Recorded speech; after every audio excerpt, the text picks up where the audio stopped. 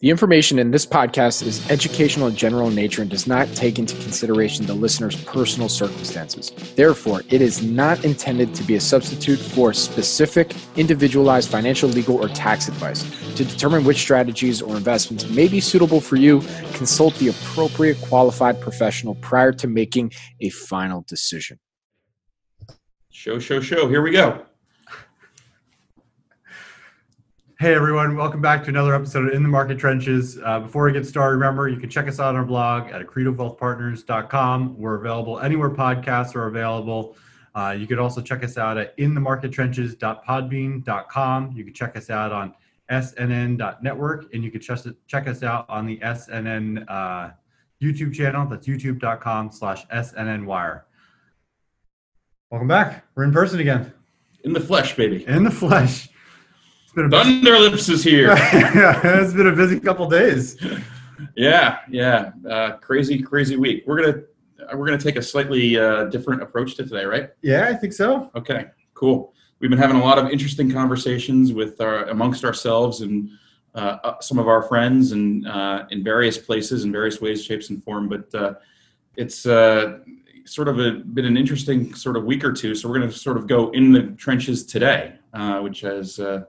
I don't know if we set out to do this, but we felt like we had something to say and, conversation worth having. So. I think a lot of people probably feel like they're in the trenches right now. So, maybe this will be timely for some people. Especially the last couple of days, flashbangs going all around me, and, what have you.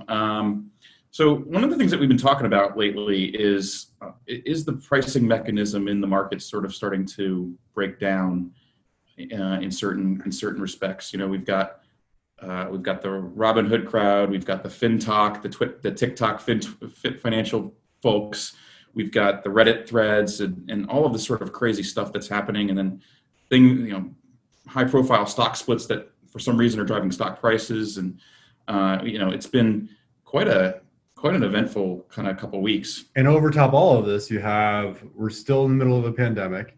You still have a federal government trying to negotiate another stimulus package. And you have the Federal Reserve still committed to doing whatever it takes to get us through the other side of this. Whatever it takes, for however long it takes, for it just all in.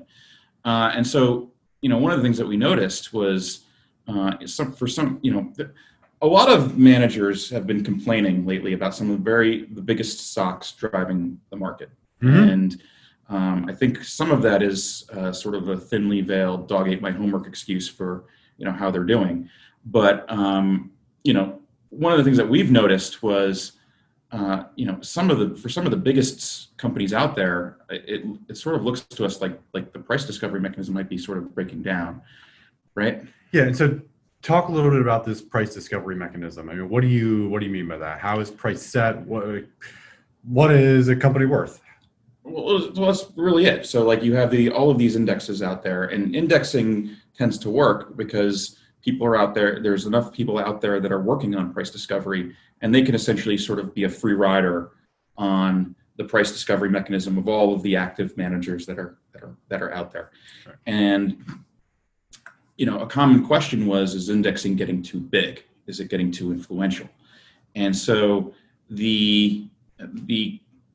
I'm not a big believer in general that the indexing is a problem in and of itself in terms of the price discovery, generally speaking. But I do think it's reaching a size now where, because of some certain market structure issues, it is having an impact on how price is set in the market today. So they've gone from being a free ride for certain size companies. They've gone from being a free rider to being the price setter, in my view. And so.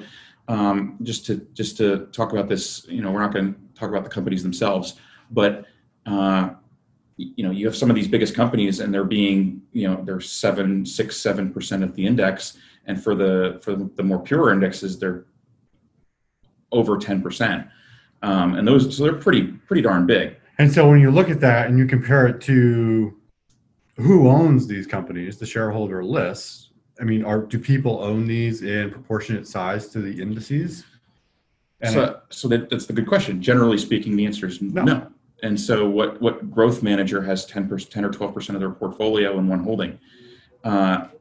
you have diversification rules that are for a lot of funds. You have position size limits and all sorts of things like that. And so, you have, for your active managers, you also have the risk. You have the career risk on top of that. Right. You have the risk of, would you get fired? So if you want to allocate 10% of your capital to one stock and that doesn't work out, well, you have career risk to that. It's a lot different than just taking a 0.5% or a 1% position in one of these companies. And so during this time, we have these large liquid companies taking up a disproportionate amount of the index. And the active managers aren't quite allocating in the same size that the indices well, and so money's coming out of all these active managers, and let's say that these active managers they're underweight relative to the market, these companies. So money's coming out of these managers and into these ETFs, into these index funds, which own it in more size. And so price in the market is set by the incremental buyer and seller. And so if you have, let's say, money's coming out of these people's hands and into the index provider, into the index funds, these index funds are actually a net buyer of these biggest companies. Right. And so they're no longer a free rider. They're instead driving the train. Right. That would be and so, it's something that is dramatically impacting the price discovery mechanism. It's only recent that this has become a real issue, because the concentration has gotten bigger in sort of some of these biggest companies. And I really just want to crystallize this point, because it may not make sense at first. If I'm an investor in active manager fund A and they're allocated 5% to a position that really has a 10% weighting in an index, I redeem my funds from that fund, and then I purchase the index. Well, I'm going to be a seller over here. It's a 5% seller over here. But if I allocate to the index, I'm now going to be a net buyer of that stock in the index. And so you have a net capital going into this company that didn't otherwise have it before. And so that's what I think you're talking about with this incremental buyer or seller. Yeah, so the flows into these index-related funds and products, I mean, they dwarf. It's just a wave of liquidity that's coming into them, and there's a big sucking sound coming out of the active folks. Right. And so, that dynamic has, up until this point, not really been an issue in price discovery, because the active folks, these position sizes weren't that much bigger than the typical what a typical active folk manager would have. But now they've gotten to a size where you've created sort of a market structure issue and a fund flow dynamic where, I don't know, I'm starting to wonder if prices, if these guys are for this subset of companies, which are the biggest ones, if they're no longer the free rider but the driver. And if that's true, what then should we do, right? I mean, what would change that? What change? So let's operate under the assumption that thesis is correct. I mean, when does that actually stop? I don't know, and that's part of the issue. So, and so normally you would have people come and try to bet against it, but like if you're standing in front of a freight train of money that's flowing into these products, like it seems like there's something is going on here that is not more technical and not fundamental. And so that to me, I sort of just think that it's going to keep going this way for some time. So I don't know how it ends, but so you think this is different than a tech boom and bust? That was more fundamentally driven. That was companies that didn't really have real business models that ultimately failed. Well, no, these are real companies that are really making money. Tech boom. Well, yeah. Well, in the tech boom, there was some of this type of dynamic, because at the time, I don't think the indexes were float adjusting their weightings. So there was some of that dynamic that was part of the tech cycle too. But this is just an interesting new dynamic, and so like a lot of the folks that are, and I think net indexing has been a good thing for investors. Like it's saved them money. It's been more tax efficient. We do some combination of indexing and some other folks. So like it's something that we believe in, but the folks that are the biggest proponents of this say, no, this can't possibly be distorting the pricing mechanism. I largely would agree with that, and I largely have agreed with that. But now that we have this dynamic is a whole new one that had not previously existed, because the concentration in these companies was not as big as it was. Right.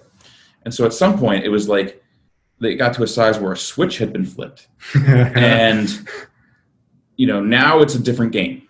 Like at this point in time, it strikes me that now it's a slightly different ballgame. And what's boggling my mind about this is I don't know how it stops, and because there's nothing structurally that's going to stand in the way of it. And then these are people that are voting with their dollars this way, right, in a rather systemic way. Right. And so I don't know. It sort of leaves me scratching my head. I don't know that I have any real good answers. It's just something that I'm watching. I'm staring. I'm kind of awestruck by it in a way, and I'm sort of just left scratching my head, saying, well, what do we do? And we've had a lot of interesting market activity, and it gaps up, gaps down, whatever, and it just strikes me that this market structure issue is still going to be there regardless of how the next whatever's going on today, however whatever's going on today shakes out, mm-hmm. Right? And so it just begs the question, what then do you do? And I don't, at this point I'm still sort of grasping for answers. I don't know. What do you think? Yeah, I don't. So it's the question of what do you do, and also why does this impact certain companies different than it would others? There are some companies that I feel like this has been impacted to a greater extent than others, and I can't figure out why this market mechanism chose, this basket A versus basket B. I don't know. Yeah, and it's more pronounced in certain companies than others, because certain companies have more of a retail holder base, right, versus an institutional one. But still, does it just mean that, like, so do these companies that are impacted this way, are their valuations just elevated on more of a permanent basis? Like, if you asked me if I thought that the biggest companies in the world could be, that you could have this dynamic impact what's going on with them this way, it's a new one on me. So I don't really know how to think about it. And so how do you think index reconstitution plays a role in any of this? I mean, you just saw the Dow reconstitute the index. When's the S&P? When do they reevaluate? They don't. Well, Russell reconstitutes their index every June. So every year they, market cap. They take all the companies and they rank them by market cap as of some rank date, and then they implement it at the end of June, which is a kind of, particularly for small companies, a fairly inefficient process, mm-hmm. for doing that. But the S&P, they're just, I'm pretty sure it's just a guy in a bow tie who leads a committee that decides. and so they say, there's some. Why does it have to be a bow tie? I think he wears a bow tie. Okay. I don't think it has to be a bow tie. I think it could be a traditional long tie. I mean, for all I care. But I think that the gentleman that chairs the committee, at least at one point, was a bow tie guy. Yeah. And I'm a fan of bow ties myself. So hey, if you can support a bow tie, more power to you. I can actually tie my own bow tie. Good for you. And, I can't do it. I watched a British man on YouTube, and I learned from him. And then I go do something debonair when I'm done. But there's some general rules for who can be in the S&P. But generally, I think it's four consecutive quarters of profitability, and then it's a certain size, and then they just decide. Yeah. And companies leave when there's M&A. Companies leave when they go bust, and there may be some other reasons I'm not thinking of. I guess if they're at 500 and they really want to include somebody, kick somebody out, it's probably the lowest ranking one there. Mm-hmm. But it's not really reconstituted. It's a market cap weighted index. Right. So the biggest companies have the most influence. I just didn't think that the biggest companies would get to be such a size, and the flow dynamic would be so strong into these index. And it's not just like pure blend like the S&P 500. You've got growth-oriented indices where money is flowing heavily into growth-oriented indices because growth has done well. It's done better than value. So, it's sort of this flow dynamic is having this impact because these companies are such a large percentage of not only the core blended benchmark, but the more specialty ones, like the NASDAQ or other the pure growth indexes. And so I don't know. I mean, like, I'm sort of just scratching my head wondering how it all shakes out, and I'm sort of grasping for answers. So I mean, so you have this dynamic, and then you pile it on with some of these other things that are going on out there, like the whole Robinhood crowd. I've read some stuff about maybe some options, sort of driving some of this because the way the bookmakers there, you've got relatively new unsophisticated people that are dabbling in options trading now, and so I'm told that option volume is more elevated than it normally is, and as this stuff's driving itself, the bookmakers there, they've got to, if they've written a call, they've got to go out and delta hedge it by buying the stock. So there's some dynamic there too, but I really think that this market structure issue is something that people should, one, take note of, and then two, care about. But I still don't know what you do about it. It's sort of like the antitrust issues that around some of these biggest technology companies. It's sort of like people are choosing to use these companies. It's not like Ma Bell when people hated AT&T because they were acted like a monopolist. It's a similar type of it's a similar type of problem, right? Because some of this tech stuff tends to be winner take all or winner take most, and people are voting with their feet, and people are voting with their dollars, and so. But there's this. I never thought that I would have to worry about like index funds creating sort of a corner in some of the biggest companies in the world. But like that's sort of what I think now is in the realm of possibility. And so how do you know now if a company is overvalued? I mean, so we're transitioning to a world, if this is the market structure, where fundamentals don't matter as much in terms of, and so do these biggest companies take on characteristics that are more like other things that don't like? I mean, it seems like benchmarking or referencing historical multiples as a way to gauge a company's fundamental value today doesn't have as much weight in an investor's decision-making process, or maybe it shouldn't. Well, it isn't. If that's the fund flow dynamic, right? If $4 for every, you have all this money that's leaving people who are working on price discovery, and it's going into these vehicles where they don't care about price discovery. They're letting the market determine the price. Right. But if they are the market and they're setting the price, right. That's. I just don't know how to really think about that, and it's sort of breaking something in my brain because I like to believe as an investor that fundamentals matter. Like I'd like to believe that.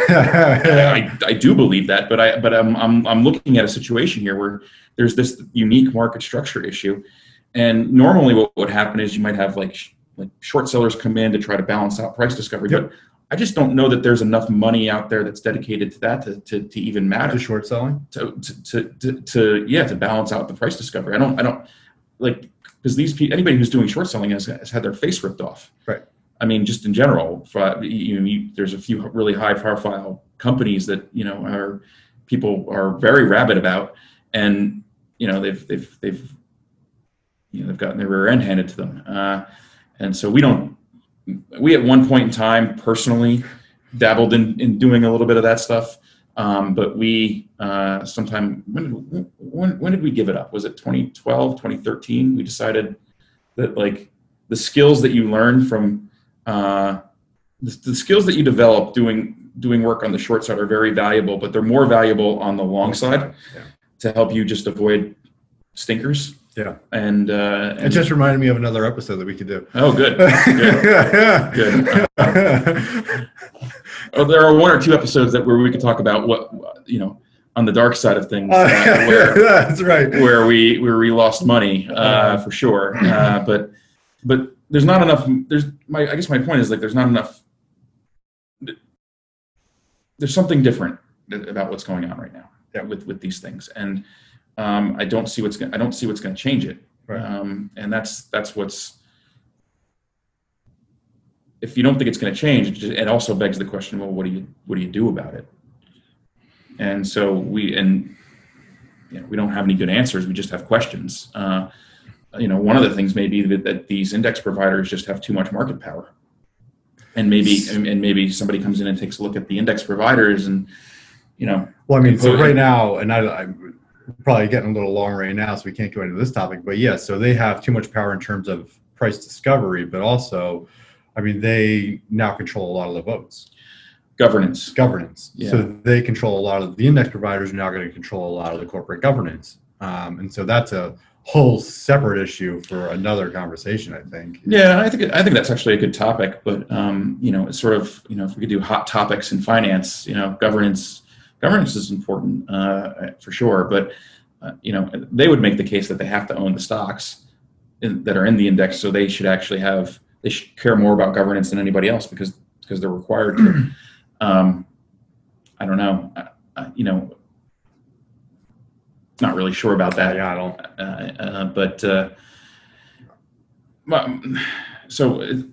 This is one where we have more questions than answers, but it's something that we've been sort of discussing amongst ourselves sort of all over the last week or two, just trying to figure it out and trying to, think pretty deeply on the topic. We've heard some other folks that are, sort of talking about, the distortions that these things are creating out there. And that it's definitely, there's definitely some elements of it, but I've never wholly bought into it. I always thought that it was sort of just a version of sour grapes on the form of active managers that, that the indexing is getting too powerful and distorting prices. I always, I'm largely of that belief, but for this subset of companies that represent such a large part of these certain, it's people. Whether you're indexing or you're not, you're still making decisions about what to do with your money and how to invest. So, you're just outsourcing the decision making to S&P or Russell or one of those, or MSCI. I think that encompasses almost everybody, anybody that is of any significance in the indexing game. But decisions still need to be made, and so, but it's just happening in a different way, and it's sort of this unusual thing that I don't really know, as I think deeply about everything that we've got going on, how to really think about that more. Right. And there's one thought where you would just avoid it. There's another thought where if this is what's going on, just accept it and join. And then there's, but it's one of those things where there are no easy answers, only difficult questions. Right. I think that's a good place to leave it. Yeah, I think we'll wrap it up there. I mean, that was, we wish we had answers. We don't. We have a lot of questions. If we have any epiphanies, we'll certainly share them with you. If any of you have answers and you want to reach out to us and help enlighten us, that would be just awesome, because, this is one of those things where we're thinking about more, we're talking about more. We have to recognize it as part of our process in terms of what's going on out there. Quite frankly, the market doesn't care what we think. As much as we may sit here and pontificate, the market doesn't care what we think, nor is it going to listen to us. So, and for all investors, it's you want to accept that early. Yeah, the market doesn't care what you think. Market does not care what I think. And, that's a lesson I learned over the years. Anyway, so yeah, feel free to reach out to us. You can find our contact information on our website, www.accretowealthpartners.com. You can check out our blog there. Remember, this podcast is available anywhere podcasts are available. You can check us out at inthemarkettrenches.podbean.com. Check us out on snn.network or the SNN YouTube channel. It's youtube.com/SNNwire. What am I leaving out? Rate and review us. It helps a lot. And if you want to be a guest on our show, we're looking for guests. We'd love to have you on. All right. Thank you, everyone. Look forward to talking to you next time. Take care. The information in this podcast is educational and general in nature and does not take into consideration the listener's personal circumstances. Therefore, it is not intended to be a substitute for specific, individualized financial, legal, or tax advice. To determine which strategies or investments may be suitable for you, consult the appropriate qualified professional prior to making a final decision.